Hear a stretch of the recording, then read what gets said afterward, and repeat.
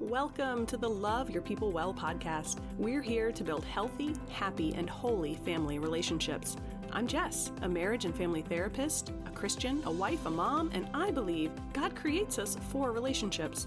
Relationship with Him and with each other. So if you want to build a strong marriage, connect with your kids, find peace and purpose at the end of those crazy days, and keep Jesus at the center of it all, you're in the right place. Stick around, friend, and let's get started.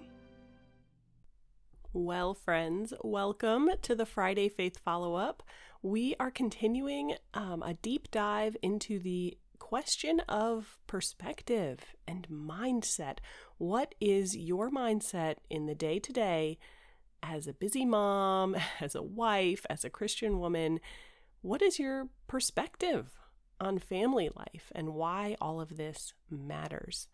We have been talking about that over the last few weeks, the questions about why this matters, what it really looks like to have a godly home, a joyful home, a home that is what you want it to be and what God wants it to be. And today we're just going to open the Bible together and do a little devotional through Psalm 90. Now, I mentioned Psalm 90 in Tuesday's episode this week as we were looking at perspective and walking through 4 practical action steps and strategies that we can do day by day to help us maintain a right perspective as we approach our marriage and our motherhood and our day-to-day lives. And I mentioned Psalm 90 specifically because of verse 12. Which tells us, or which says, I should say, teach us to number our days that we may gain a heart of wisdom. And so we talked about that with the practical action step of daily praying for God to teach us to number our days, to give us a right perspective on how short time is, how short the seasons of life are, so that even when we are fed up and frustrated by all the chaos of toddlerhood or a difficult season in our marriage, we can number those days and gain a heart of wisdom. Because without that wisdom, we will not be building up our homes, building up our family life in the way that is best and the way that we want to. And so we talked specifically about that verse, but I wanted to broaden out our look today at Psalm 90 because there is so much here that can help us figure out what is a right perspective and how do we hold on to that in the hard moments of life. And so we're just going to walk through this together. Now, and I will say there are plenty of other scriptures, including other Psalms, that are really helpful for getting a right perspective and holding on to it in the good moments and the hard moments. But we're going to focus in on Psalm 90. And because this is not a super long psalm, I'm going to go ahead and start us out by just reading through it. Now, I'm reading from the New International Version. It's 17 verses, so I'm going to read through it, and then we will go back and just kind of talk through section by section. So it starts out just noting that this is a prayer of Moses, the man of God. Lord, you have been our dwelling place throughout all generations. Before the mountains were born, or you brought forth the whole world, from everlasting to everlasting, you are God. You turn people back to dust, saying, return to dust, you mortals. 1,000 years in your sight are like a day that has just gone by, or like a watch in the night. Yet you sweep people away in the sleep of death. They are like the new grass of the morning. In the morning it springs up new, but by evening it is dry and withered. We are consumed by your anger and terrified by your indignation. You have set our iniquities before you, our secret sins in the light of your presence. All our days pass away under your wrath. We finish our years with a moan. Our days may come to 70 years or 80 if our strength endures. Yet the best of them are but trouble and sorrow, for they quickly pass and we fly away. If only we knew the power of your anger. Your wrath is as great as the fear that is your due. Teach us to number our days, that we may gain a heart of wisdom. Relent, Lord, how long will it be? Have compassion on your servants. Satisfy us in the morning with your unfailing love, that we may sing for joy and be glad all our days. Make us glad for as many days as you have afflicted us, for as many years as we have seen trouble. May your deeds be shown to your servants, your splendor to their children. May the favor of the Lord our God rest on us. Establish the work of our hands for us. Yes, establish the work of our hands. So that is Psalm 90 in its entirety. Now, how does this help us have a right perspective? Well, one of the things that we can note right away with this psalm is actually a truth that I mentioned on Tuesday as we talked then about, well, what is a right perspective? And we talked a little bit about the reality that we come to the Bible, we come to prayer, we come to the Lord. If we're doing that rightly, we are coming simply to know Him, to praise Him, to worship Him, to be close to Him, to find joy in Him and a relationship with Him. We don't come to God simply looking for, well, how does this apply to my life? How can I get something from this? How is this going to grow me or change me or bless me or help me? Those are outcomes that the Lord delights to give us, but that is not the deepest and truest and first purpose of the Bible or our time with the Lord. And I think we see this right here, or at least we are reminded of this right here at the beginning of Psalm 90, because these first few verses, I think particularly verses 1 through 6, they really paint this picture of God is big. God is eternal. Before the mountains were born, He has been here. From everlasting to everlasting, He is here. And so we see this picture of just how big our God is, how eternal our God is. And right alongside that, starting there in verse 3, we see how small and finite we are. He turns us back to dust. He sweeps us away in the sleep of death. And none of this is a surprise to us. We know that we have 50, 70, 90, 100 years maybe on this earth, and then we die. That is true for every single person who has ever lived. In fact, that was even true of Jesus. He died, but God raised Him back to life because He died innocently and He died perfectly. We are raised to new life as well because of Jesus. And so, yes, we can have the truth of the gospel there in the back of our mind as we read Psalm 90, but we are first and foremost just hit over the head with how big God is and how small we are. He is eternal. We are not. And as we think about a right perspective, if He is that big and He is our creator and 1,000 years in His sight are like a day to us, everlasting to everlasting is our God.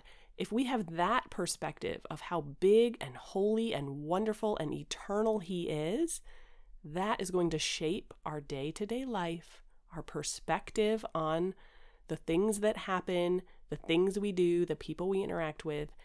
That's going to give us a right perspective, because we're keeping Him big, we're keeping Him at the front, and we are remembering how small and limited we really are in our lives. And this psalm goes on then, looking maybe at verses 7 through 11, really emphasizing how holy God is and the reality that we, instead of being holy, we are sinners.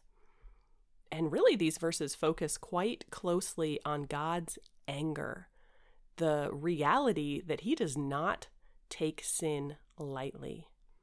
And He sees every single thing in our hearts, in our minds, in our thoughts. It says there in verse 8, our secret sins are in the light of His presence. I mean, things that even we don't recognize as sin or understand the depth of our sin.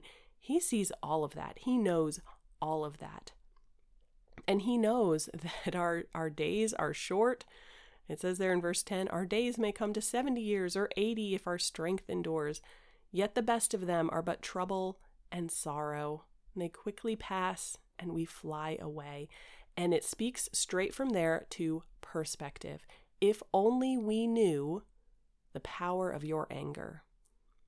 It is pointing out to us here in these verses that God is holy and he does not take our sin lightly.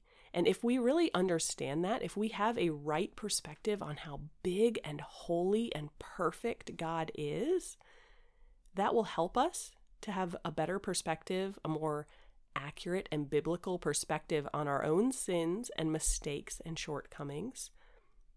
Because really, we can't get away from them. We will never be perfect in this life. And so we cannot have a right perspective if we are denying our sin, or we're just kind of writing it off like, oh, well, everybody struggles with that, or it's not that big of a deal, or I'll deal with it later. That's not how God looks at it. And so if we want a right perspective day by day in our family life, in our home life, we not only have to remember, as we saw in the first few verses, just how big God is and how small we are. We also have to have a right perspective around his holiness and our sinfulness, and the fact that he does not just write it off. And this will point us, as we think about this as Christians now, living in light of the cross of Jesus, the resurrection of Jesus, we can see the connection point here. That, God, he looks at our iniquities, he looks at our sins, but once we have accepted Christ as our Savior, and we're living for him and in him and through him, God looks at us and he sees Jesus. That doesn't mean he writes off the sin. It doesn't mean it doesn't matter. It means it has already been paid for. Thanks be to God. And so I think these verses really do help us get a more accurate perspective on his holiness and our sinfulness, how distant we really are from God, and yet they point us to the goodness and the glory of the gospel. And then it goes on here, verses 12 through the end, through 17. And I think it really paints such a, I want to use the word fun. That's probably not the right word, but like such an encouraging maybe picture of what God gives compared with what we give. Like, what does he do? What do we do? Who is he versus who is us? Because we see a picture here as we close out this psalm of God giving wisdom and compassion, God satisfying us, giving us unfailing love. He gives us joy and favor. He gives us purposeful work. He establishes the work of our hands. And what are we doing? Well, we are learning to number our days. We are singing for joy. We are receiving his gladness and seeing and watching his good deeds. We are enjoying his favor and doing the work that he has established. Now, how does this connect with perspective? It really just is driving home the points that we've already seen of how big God is. He is the one establishing our work. He is the one that can teach us how to number our days. He is the one that can give us a heart of wisdom. He is the only one that can satisfy us. And what are we doing? We're simply receiving all of that and then enjoying all of that. We need him. We see this sense of like, who is the teacher? God. And we are the learner. Who gives the wisdom? He does. And who needs the wisdom? We do. We need it.